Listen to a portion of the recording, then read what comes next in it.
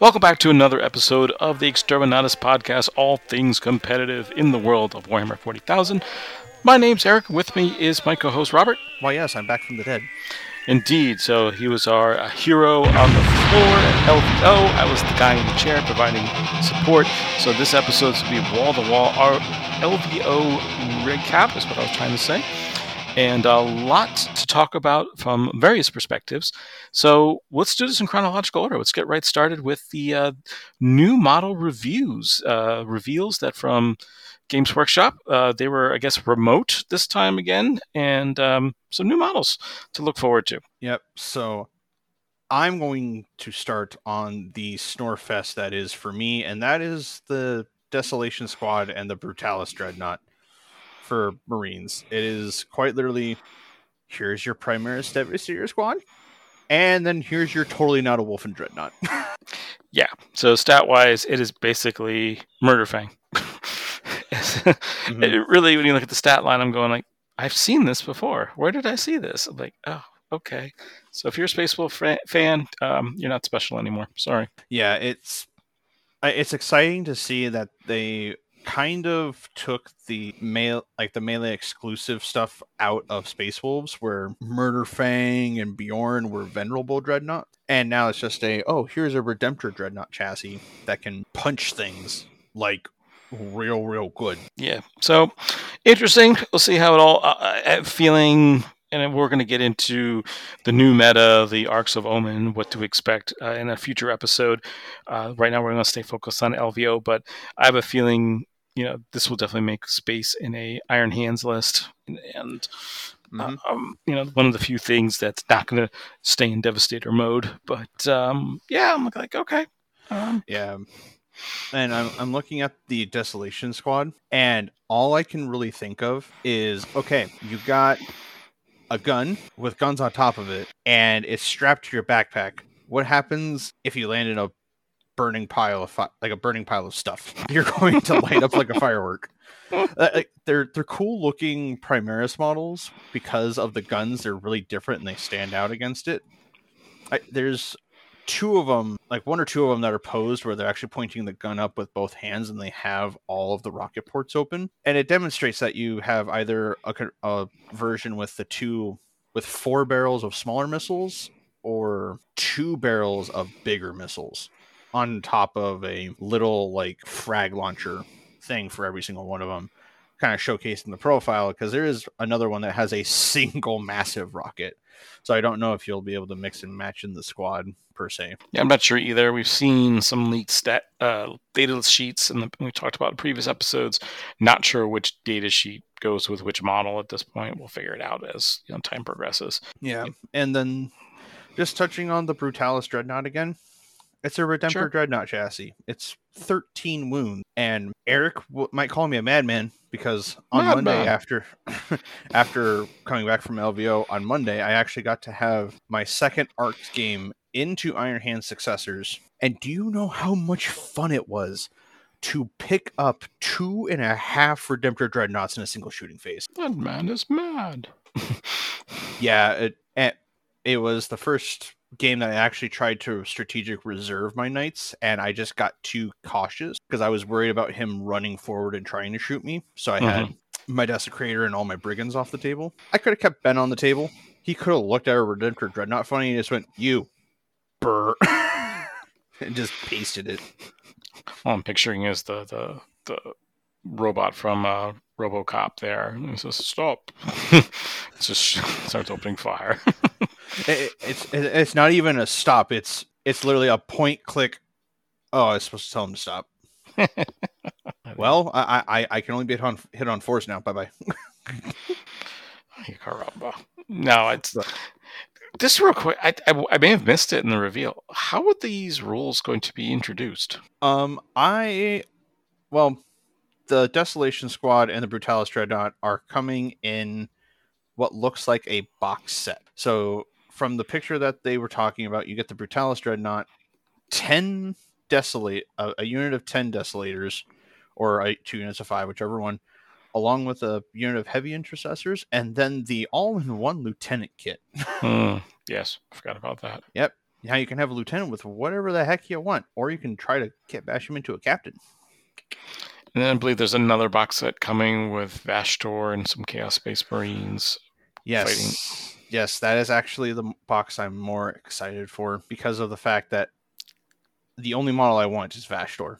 That's the only thing I want in that entire box. I don't care about the Terminators. I don't care about the Blitz. I don't care about the Cultists or the Venom Crawler, even though it's amazing, or the Intercessors or the new Azrael, who his Watcher on the Dark stands on his base now, so you don't have to have a little tool that follows him around all game. But no, I just want the Vashtor. The Vashtor is the coolest model ever in that box. We may have to work something out on a deal there, but yeah, I'd look because the rest of the stuff is really good, and so yeah, but it's an interesting box set. So I'm going like, oh, okay. But the biggest thing I did not hear, and I'm just confirming this, maybe I missed it on the audio. There is not a new Space Marine Codex coming out. Again, you probably know more than I did because I wasn't at the preview. Okay. Because I got there.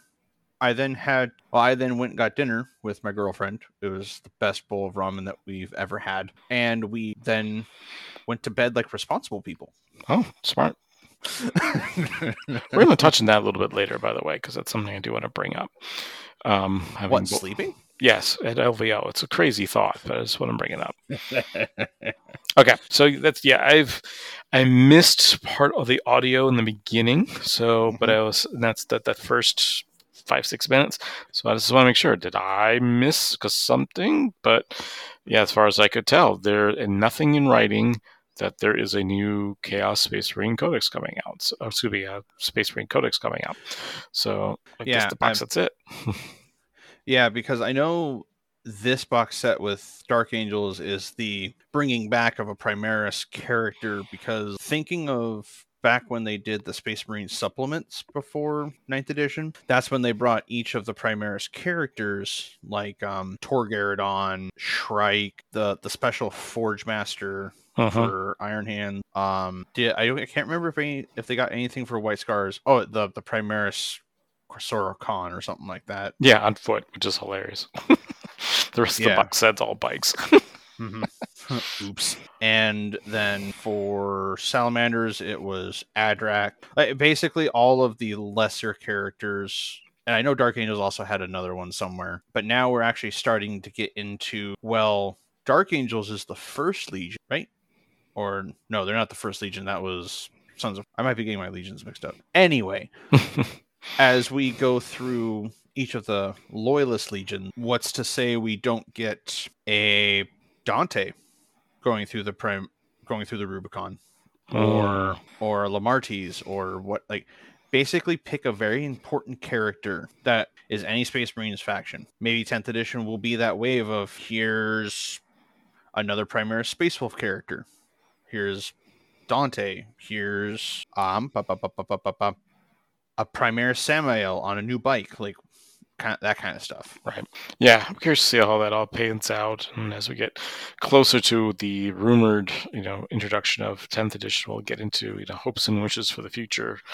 But it's, when I start looking at that, it's something coming out. Also, when you look at the boarding action rules, they say, they give, it's a specific rule, that's the way it's worded, and everybody's kind of jumping all over it. Because rather than saying you cannot basically including Gilliman, it just says Imperial Primarch models. Like, why'd you use generic language? Is there another Imperial Primarch model coming out? So yeah, I remember several episodes ago when we talked about the cycle of the 40k edition. The edition always begins on a Primarch equivalent reveal, which I believe, if we were talking about the end of 7th edition, was Magnus was the end of 7th, then the start of 8th edition was Mortarion, or were Magnus and Mortarion revealed together? No, they're definitely separate there, but they were close together, so I think that timeline fits. And then Gilliman was revealed at the start of 7th edition. I don't know anything about 7th edition, but that sounds about right. Yeah, because that was the whole idea with Gathering Storm, was the campaign pack similar to Arcs of Omen that got you started for the new edition. So yeah, and then you look at 9th edition, the Primarch equivalent reveal was the Silent King, and now at the end of Ninth Edition, we're getting Angron. So there's a good bet that it's either going to be Fulgrim or the Lion at the start of 10th edition. Yeah. I still think there's an outside chance for Lieben Russ, but I'm leaning more towards the Lion at this point. Yeah, because the Dark Angels box set and everything else. And then they pull the hood from our eyes, and haha, it's Cypher. Primaris Cypher, yes. Or the who was the big scary Dark Eldar character on the boat? Vect. Ah, yes. New Vect. He now rides a Tantalus. Well, all right, I'm going to go for the deep end. They did change some of Vect's fluff or his lore. So we may get the return of Vect on his floating... well, at the time it was basically a Ravager that was redesigned for him to sit on. And in the lore, he is now elevate himself as the living muse. So is that basically the Drukhari equivalent of the Avatar of Cain type character? Kind of like a manifestation type thing? I don't know. We'll have to be curious to see how that all plays out. Yep, we'll see. We'll have to see how the lore pans out, because right now it's turning into a... Angron's crazy. He's punching stuff, and Vashtor is going in there and taking all the spoils. Yeah, the storyline's pretty interesting there. Anyway, back to the reveals. There were a few other items, and we're a 40K podcast, but just a quick note. The Age of Sigmar, the new Seraphon, holy cow, those stole the show. Those models are amazing. Yeah, the new Slan does actually look pretty freaking cool, especially if you like frogs. Yeah, I hate frogs, but I absolutely but that model is amazing. I'm like, oh, and I used to play Seraphon, and I had the ugly metal one, and so now I'm like, I'm kicking myself. I'm like, why don't I still play them? Yeah, and I'm actually holding the old Finecast one where he's just slumped in his chair because I have it as a standing coach for a random Blood Bowl team that I have. Nice. So it's a Slan. That's cool.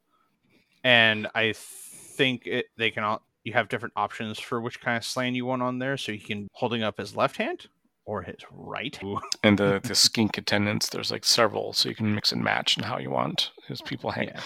Servants helping him out. But even the basic Sauruses, I was like, whoa, because I had the original ones that came out when the Bretonnian box set came out. And then they came out with the second founding, and I was like, they're not that great. But then all the new bigger dinosaurs were a lot cooler. So I was like, oh, that's kind of neat. And then I just sold the army. These guys, I'm like, oh, these might have to be my new Slith, because those things are in range rotation right now. Those things are so cool looking. Yeah. I've kind of grown out of Age of Sigmar a little bit, because it's right now my health for 40K is actually coming back into a full cycle, because I'm not sitting here playing my 200th game of Custodes.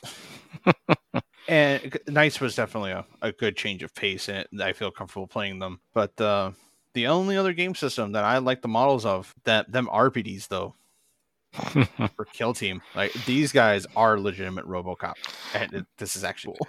I was really shocked they came out with them. I know all the signs were there. This was not a big surprise, but you got to remember, Games Workshop is all about the IP and copywriting it, and they stole a lot from Judge Dredd in the original comic books. So to come out with these guys, which are basically the Judge Dredd miniatures, I was like, oh, that's a little close to the bone there, dude.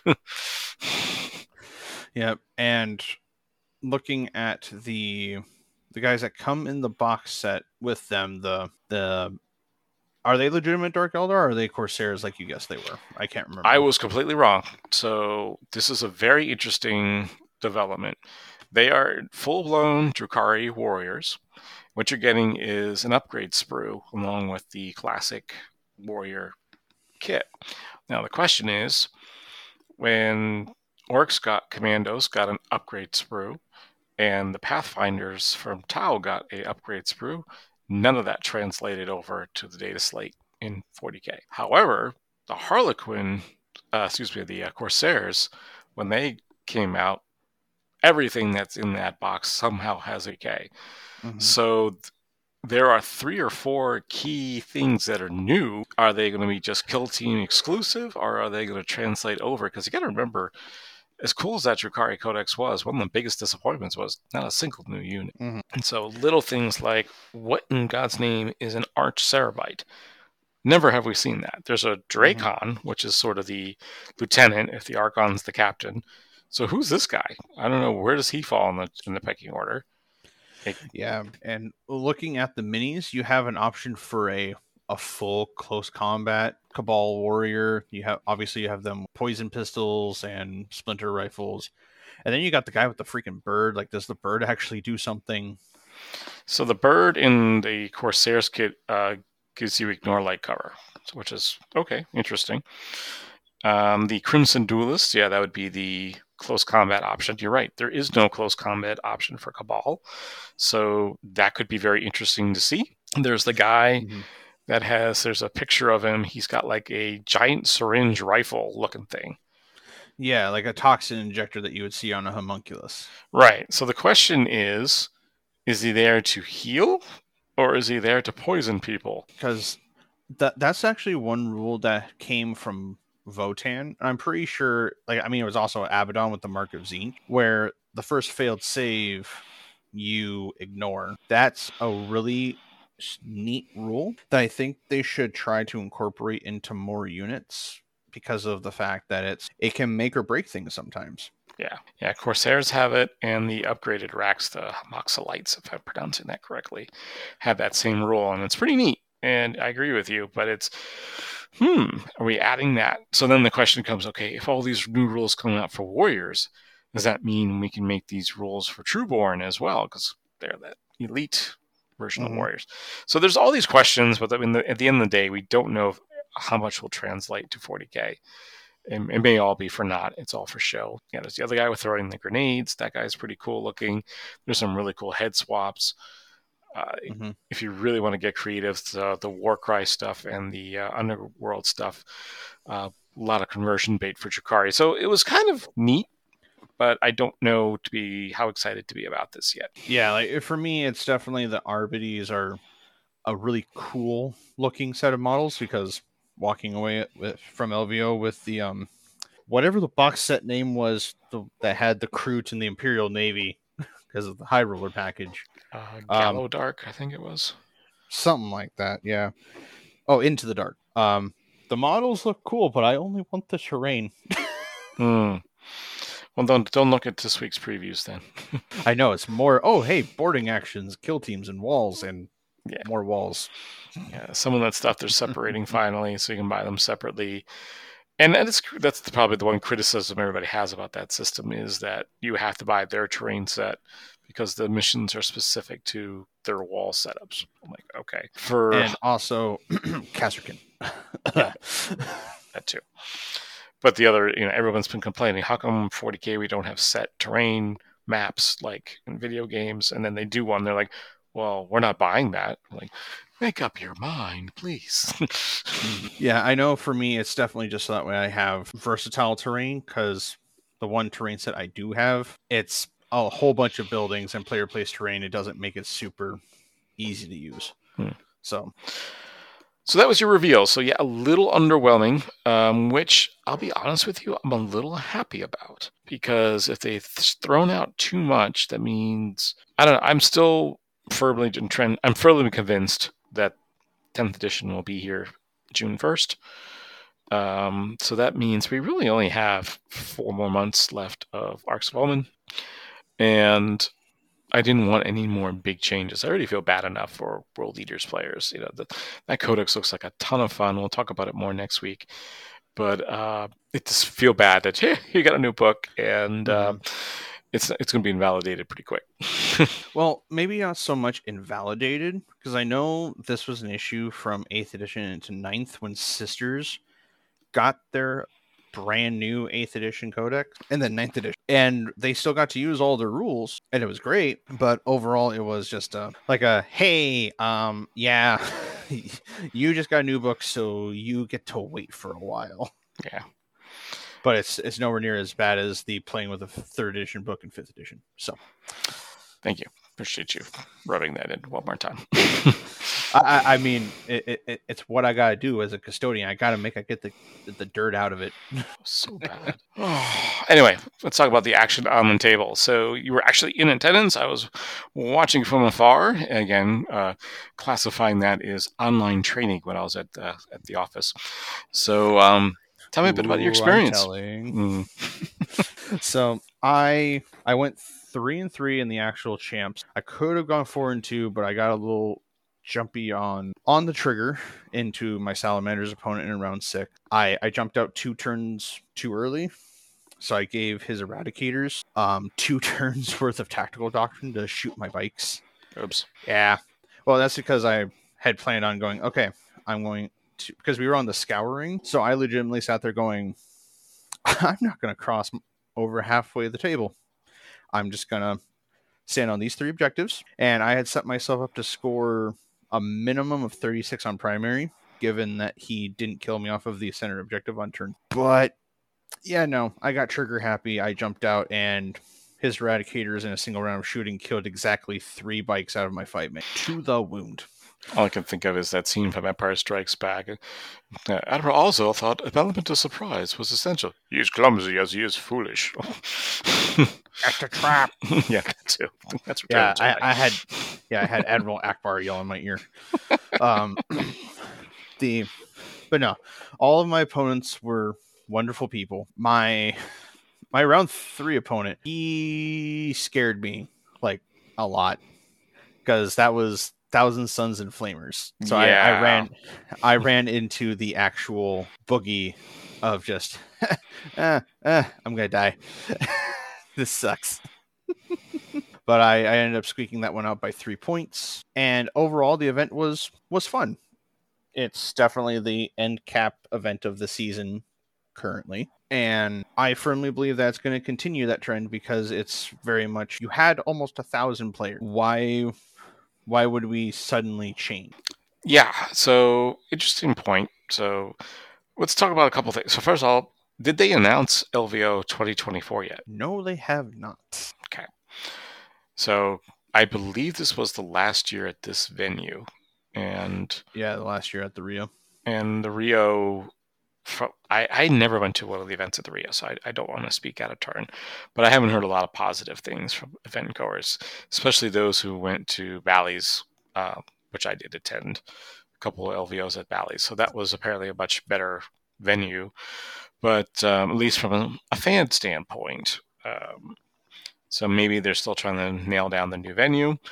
Maybe they're going to look at a new date, maybe early December. So to avoid some of this, do we switch to the new mission system, or don't we? That comes out on early January. I don't know. So those are some questions that are still up in the air. Yeah, it was definitely something that, because both of my LVOs that I've gone to have been at the Rio, I honestly was just, okay, the hotel is a little older in some places, like their bathrooms are circa 1960, and the inconvenience of going, oh, we ended up in the Masquerade Tower, which makes you walk all the way across like a good chunk of the casino floor to go to the event hall, whereas the other tower you're basically right next to.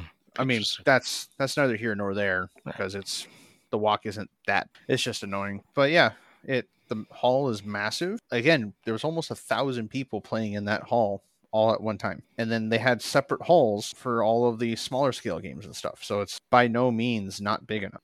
Okay. So it's I guess it's playing on the strip versus playing off the strip is more of like a destination issue, because obviously playing on the strip, when you finish to go to some restaurants and whatnot, you don't even have to drive anywhere. You can literally just walk there, as crazy as it sounds, after playing games. Well, I was going to ask you, I know the Rio's not on the strip, but I remember last time I was in Vegas, I said, oh, there it is. I was like, it's not like it's in Henderson. It's still in Vegas. It's still, I felt like it was still walking distance to the strip. So. Yeah, the walking distance might be a stretch, because you have to cross the freeway to get there while you're walking on Flamingo, which puts you smack dab in the middle of the strip. But I mean, it is what it is. Okay. I'm not gonna knock it, because of the fact that I did all my prep work for finding where I want to eat beforehand. Right. So there's a lot of folks, I was listening to other podcasts as well, and there's the whole destination. You hit up a key point, and for the longest time, we've been kind of, the way to elevate your event is make it a destination. And this is something where, a lot of people, it's Vegas, baby, and responsible people like yourself actually slept while other people spent the night, out and about. And it's not, how to say this, it's not reserved just for Warhammer fans. I was surprised when I heard other people from a non-Warhammer event that I attended in Vegas, how late they were out partying. And I'm going like, okay, I guess you're adults, never mind. Yeah, and it's definitely something that it's, okay, we're in Vegas. Why not go and party? Because of the fact that we don't do it very often. And then you realize you have to be up at like 7:30 a.m. to make sure you shower, brush your teeth, maybe get a snack, and make it to the event hall for paint judging. Plus also fatigue is another key thing. We'll get into the finals and all that, but I would definitely say fatigue was definitely a factor in the finals. And when we talked about earlier, the first round buys, would they be a big enough incentive? In your mind, are they still an incentive, and how much was the fatigue a factor this week? For me personally, it didn't really show up until my round 5, because I went from, all right, cool, I'm 2-1 on day 1. My fourth round opponent. All right, no, so fourth round was the Flamers and T-Suns. So I lost round 1. Round 1 won my round 2, 3, and 4. So after round 4 was when I started experiencing the actual fatigue of just, ow, my head hurts, my feet hurt, I didn't even stay up late, ow. Okay, so may not be that big of a factor. Anyways, it's very interesting to hear about it. So from another's perspectives there. Okay. Yeah, I can definitely imagine though, for anyone that played, like, they arrive Thursday, they stay out a while, they show up super early to go play on day 1, and then they stay out late again to play on day 2. That's where fatigue could be an issue, because then you're at that point sleeping for only maybe like 10 hours over 2 days to not balance out the alcohol or other partying that you've had. Are you a gamer that has more bare plastic than you have time to paint? Do paintbrushes spontaneously combust when you hold them? If either of these is true, contact White Crow Studios and get your models painted by a college-trained professional painter. You can contact Bo at whitecrow.commissions@gmail.com and view his previously painted models at White Crow Studios on Facebook. Is your beer keg boring? Does it not have enough tentacles coming out of it? Does it not taste as funny as you remember because you didn't put a tear in it? Well, the wonderful makers of the Necro Nom Nom Nom Nom Nom, to replace your average pizza, decided to come out with another book of the Lovecraft cocktail. So they're from reddukegames.com, and it will guide you through 78 different kinds of cocktails to summon a demon, summon a space bug. Who knows?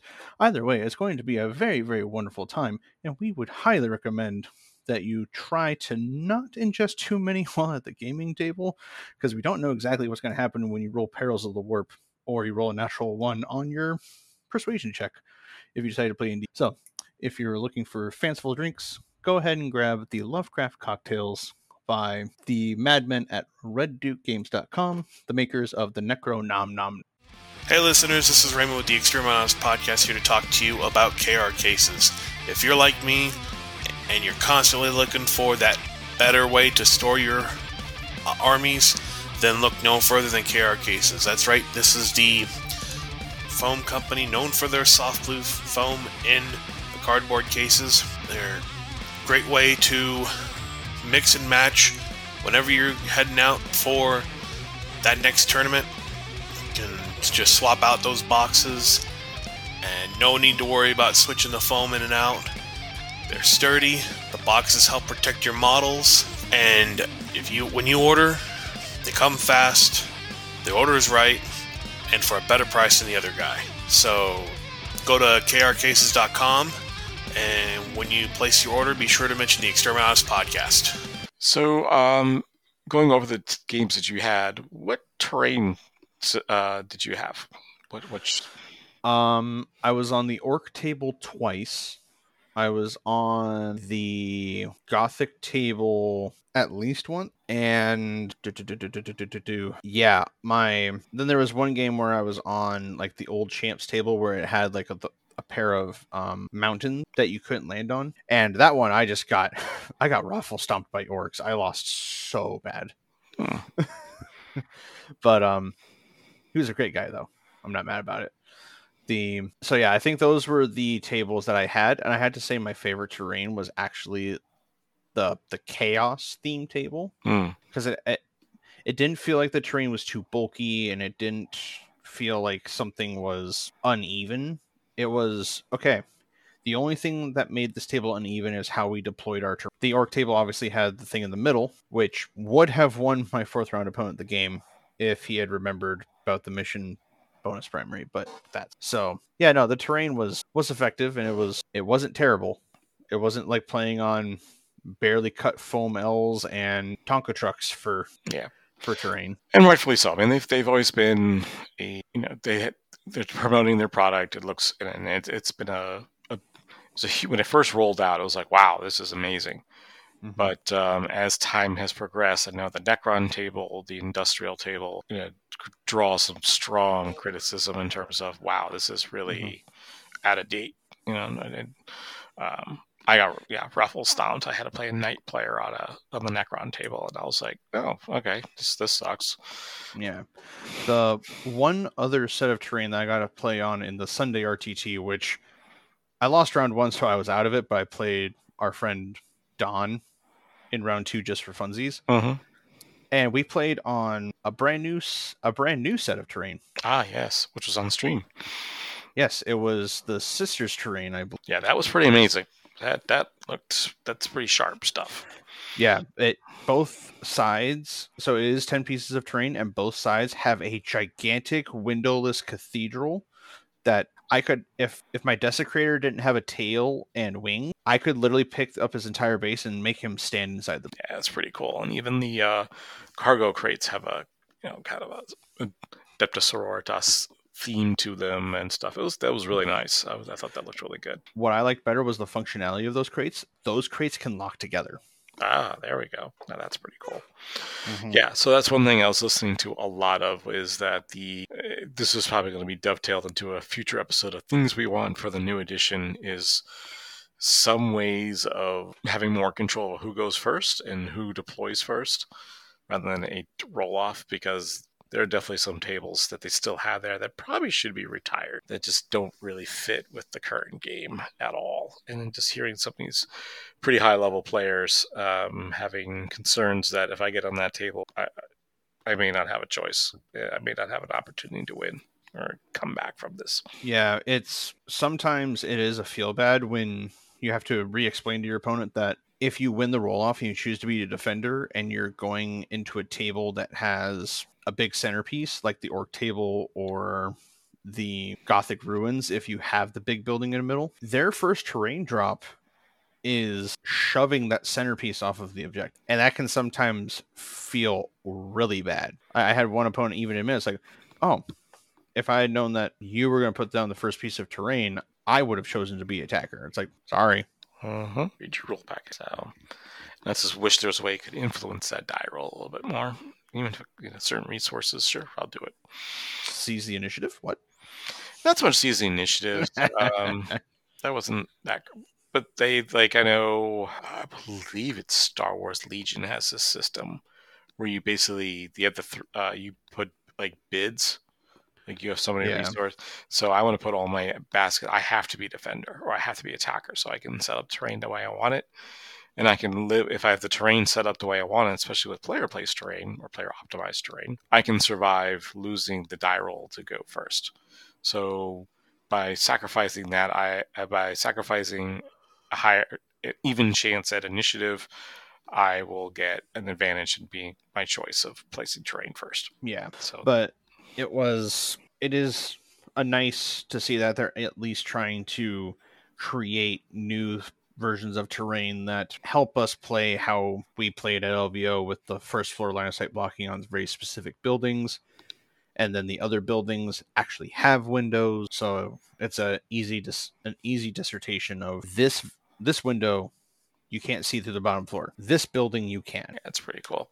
Interesting enough, looking at, as I said, I was back home watching it on stream, both the FLG stream as well as Joe from War Games Live saw tremendous uptick in viewership. Both games that they were televising simultaneously had roughly 1,500 viewers at the same time. So that's 3,000 viewers throughout the tournament. Normally, they don't spike until the final round. So it was really nice to see that more consistent viewers at a higher clip throughout the event. I know there was one point that was really funny where in the Sunday RTT, our friend Mark Whitaker did one of his classic Blood for the Blood Gods, and on one of the streams somewhere there was comments somewhere of like, was that a Blood for the Blood God? What? I did see that. That was like, I know that Blood for the Blood God. I mean, when you have a pod of the Sunday RTT made up of 5 World Eaters players, it's gonna happen. So yeah, otherwise, I mean, I'm going to be going to LVO next year as soon as the tickets go up for sale, because why not? Yeah, no, it's definitely still a great event. Great. I mean, it's still with that many people there. It's just a great way to get to touch with folks that you may not have seen for quite some time. It's just, yeah, it's a good time. So now I want to get to the juicy bit of stuff that you have hidden from me, sir. So we are going to talk about. Okay, let's talk about our top. So yes, in previous years we've been remarkably accurate in picking the top 8. This was not our year. And before you go to say, well, that's because of the podcast curse, we are not alone in that. Okay, it's not an exterminatus thing. So let's run it down here. So one of the odds-on favorites from many podcasts was John Lennon. John Lennon ran into some issue by the name of a Harlequin player by the name of Jared Vale, and he was able to take him out and give you an idea of the level of competition. I don't want to make it sound like these guys like fell flat on their face or something like that.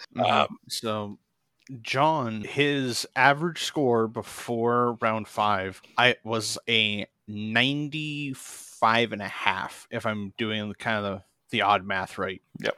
So Jared, Lucas Trawler, my bad, not Jared Vale, because he beat Jared Vale in round 4. Yeah, because 1, 2, 3, 4. He lost to Lucas Trawler. I'm sorry. Yep. Okay. And he actually lost to Orcs. Yeah. That score, he still lost with a 65, which with data proves that 60 up between 60 and 70 is an average loss for normal level players. If you lose with like an 80 or something, that puts you into the higher percentage of players. So it's not unheard of to lose within the 60s. So John was unfortunately was unable to crack the top, then make it to the shadow round. Now our pick, Thomas Ogden, did we put the hex on him? Not really, because he ran into, I hope I pronounced this right, Joko Johansson from Team Iceland in his NIDS list, and was able to trip him up in the, I believe it was the 5th round. So Thomas Ogden finally just missing the shadow round by losing in his second game on day 2. Well, you actually have that backwards there, Eric. He lost in round 6. 6, excuse me. And it was, so I had their last round and I see 5. I'm like, that's not right. So I just went with he lost against Tim Dietlifs. Oh, from Canada. There we go. Yes. And his Tau lost to Harlequin. I got a mixed. I apologize. I'm making quick notes here. So then it gets to Vic Vijay. So if you haven't heard last week's episode, please take time to listen to it. Rob did a really good job interviewing Vic Vijay, who going into LVO was the number 1 slot in the ITC, and was pretty had a lot of momentum going in, and of course it was taking advantage of Thousand Suns with Flamers of Zeech. Yep. So having been able to actually meet him in round 5, I didn't play him. That would have been great to play him at that point if I lost 95-28, which was the ending score of my round 5, by the way. If I lost that to him, I would be like, nope, perfectly fine. I expected to go 90, like 100-0. I got 28 points on him. It's okay. But he is a very nice guy. And he sadly took his bonk on the head from Alex Fennel in round 3. Yeah, so Alex Fennel, if those who don't remember, he's actually an Englishman who moved to America, so he has unique experience of playing on 2 ITC teams, and he is also known as Mr. Sportsmanship from several LVOs ago, so a very talented player nonetheless, and also a really great guy as well. I've had the pleasure of having dinner with him, so no surprise that the Pink Necrons were able to stymie and pull the upset on Vic Vijay there. So, Vic, I'm so sorry. Sorry I missed you last week, but it's not our fault. Yeah, it is definitely a pleasure getting to chat with someone like Vic. I would love to sit down and chat with David Gaylord at some point and pick his brain too, because listening to Fireside, their podcast, it's very refreshing to listen to 2 top level players talk almost in the same kind of way that we try to here at on Exterminatus. Yeah, we make little quippy jokes every so often, yes, but understanding that they're talking the same way we are, they just understand things a little bit deeper than we do for mechanics and tactics of this. So speaking of David, so David was on a roll, and as you mentioned, going into this tournament, Vic was in number 1. David was, I believe, he was in the top 3. I can't remember if he was 2nd or 3rd at this point. And I believe he was in 4th. Okay, so long story short, it was looking like this would be the showdown for the title for ITC Championship would be between him and Jack Harpster. And Wargames Live actually asked him, hey, could you be on stream for round 4?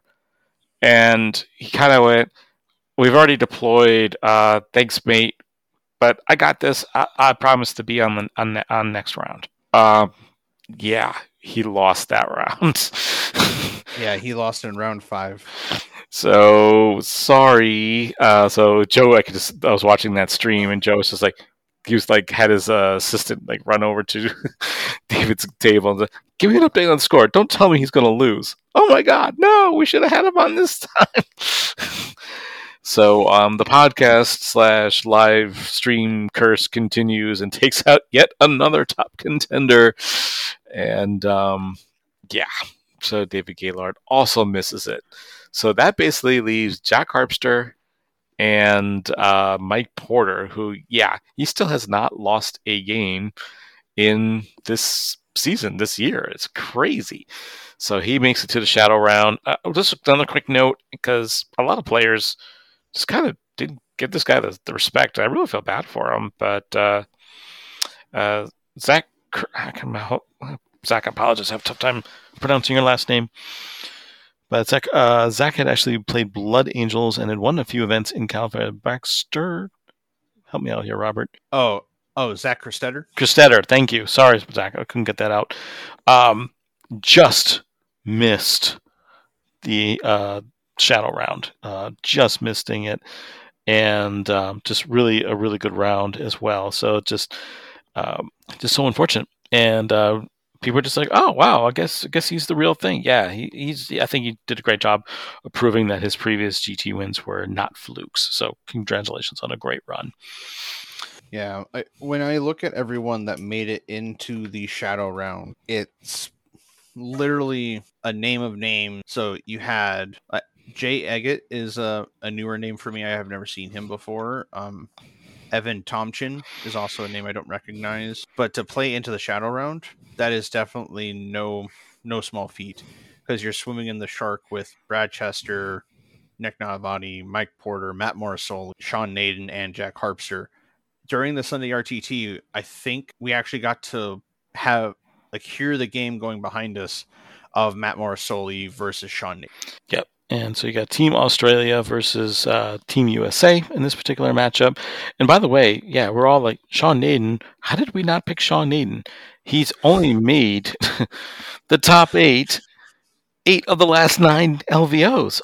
Maybe this is the year he finally wins it. So how did we miss this? To be honest, it was because of the fact that Sean Naden, known for playing Eldar, decided to put on his big green mushroom man suit and take orcs to LVO. Again, it's like, okay, Sean Naden plays Eldar.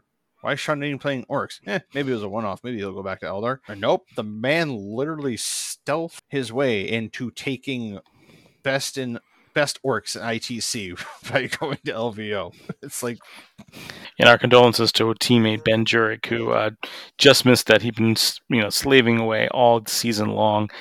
He actually went 4-1-1 at LVO and just missed out on top orcs. So a tremendous season there. So please, congratulations to you as well. But yes, it is definitely at this point, there's the podcast curse of making the top contenders lose. And then there's the Sean Naden issue of always coming in second place. Yeah.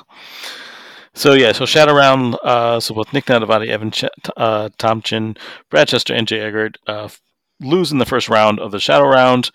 Matt Morosoli was unable to stop Sean Naden. Jack Harpster was able to hand Mike Porter his first loss of the 2022-23 season, leading you to the epic showdown of Jack Harpster versus Sean Naden. Obviously, these two guys know each other from Team USA. The game was available for Twitch. And if you haven't seen it, you need to watch it. Because if you just hear the anecdotal version like I'm about to give, you go, ew, they stopped at round 3? Why didn't they finish? What the heck happened? Well, what the heck happened was two guys who have lists that are designed to alpha strike decided, I'm going to alpha strike you. Oh yeah, I'm going to clap back at you. So it was a full, even though it only went 3 turns, it was a full game. Sit down, relax, pop some popcorn. You're going to get close to 2 hours of 40K excitement. They used up most of their clocks. And there is so much high-level play going on in those 2.5 turns. But in the end of the day, what really came down to it was... Sean missed a 6-inch charge with a reroll because Jack actually had exposed one of his Sanguinary Guard units, and if those knobs had gotten into him, very different game. But so the counterattack was the Sanguinary Guard were able to move forward. They actually pressured a couple of the trucks that had filled with mega knobs, so they had to risk an emergency disembarkation. Which then put Sean well out of position. But some really clever screening with the Gretchen and just well timing when to strike with the Death Company and the Sanguinary and when to hold back. It was an amazing game. Yeah, it's a shame that I was in the middle of driving home during that game. I think I was halfway through or just outside of WikiUp when I learned of the score. And yeah, I legitimately felt bad for Naden because, again, he came in second place. Again. So, but he also brought up quite a bit. I mean, both those guys, this was their 10th and or 11th game of the weekend.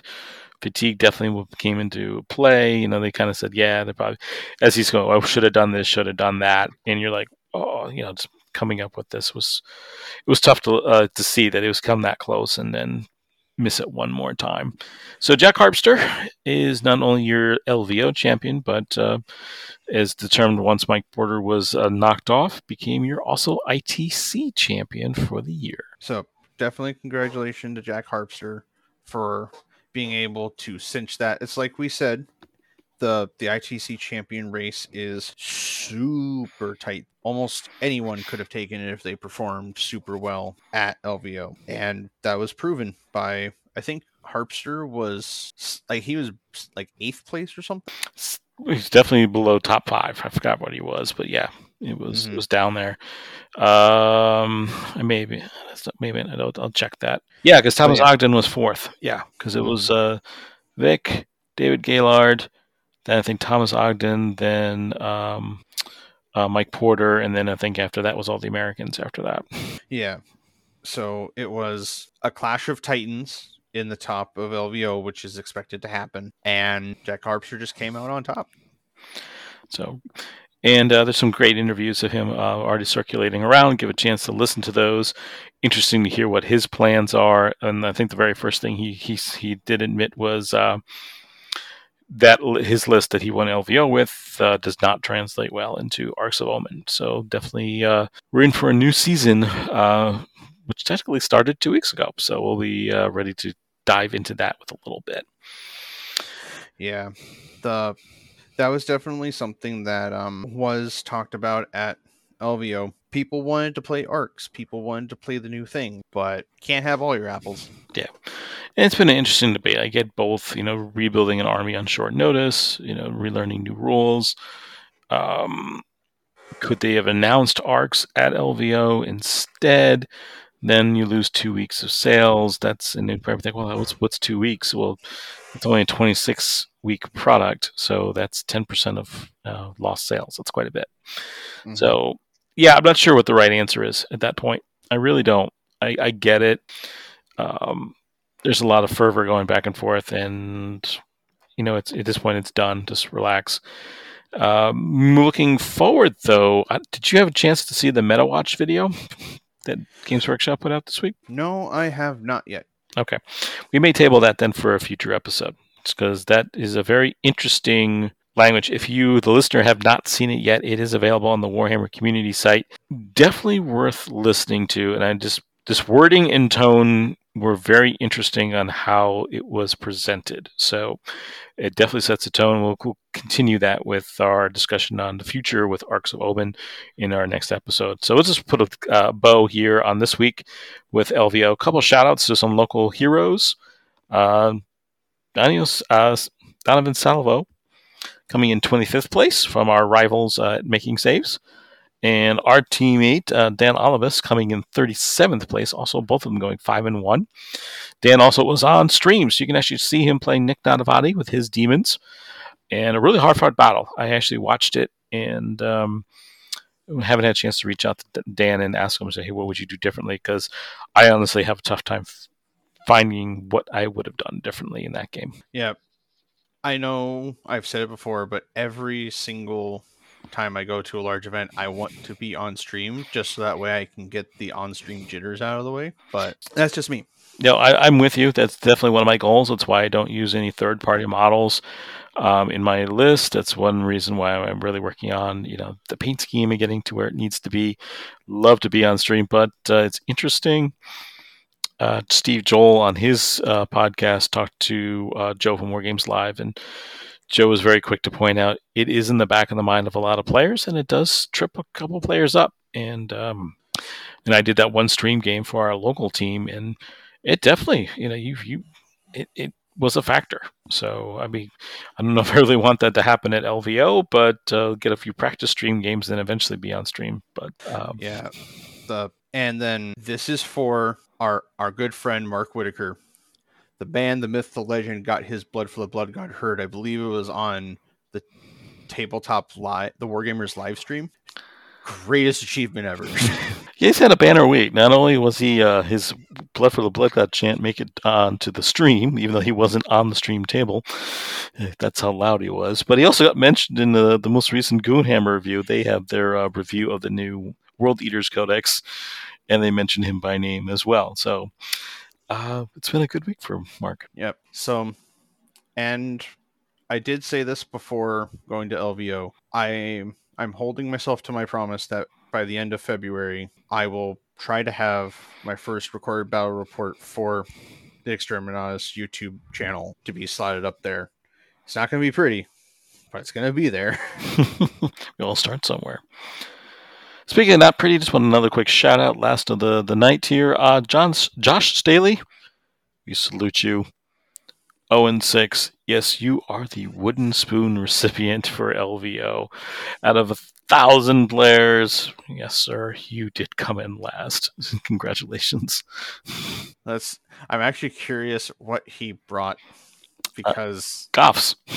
But this man, the myth, he brought a gargantuan Squiggoth. He has won my heart. Because it's a giant squig. It's a giant squig. I mean, it can carry like 30 boys. It's crazy. It is an effective transport. So there you go.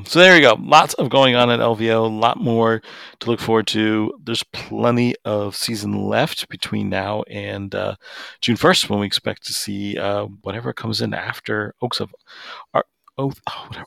Omen. I have a tough time with Omen of Arcs. I thought you were going to say Armin of Oats. That too. It's the oatmeal edition. There we go. So, but a really great. So, Robert, obviously you're going back next year. Looking forward to it. I will. Hopefully, my work schedule and personal schedule will allow to get back again. I definitely enjoyed my previous LVOs, so be curious to see what happens.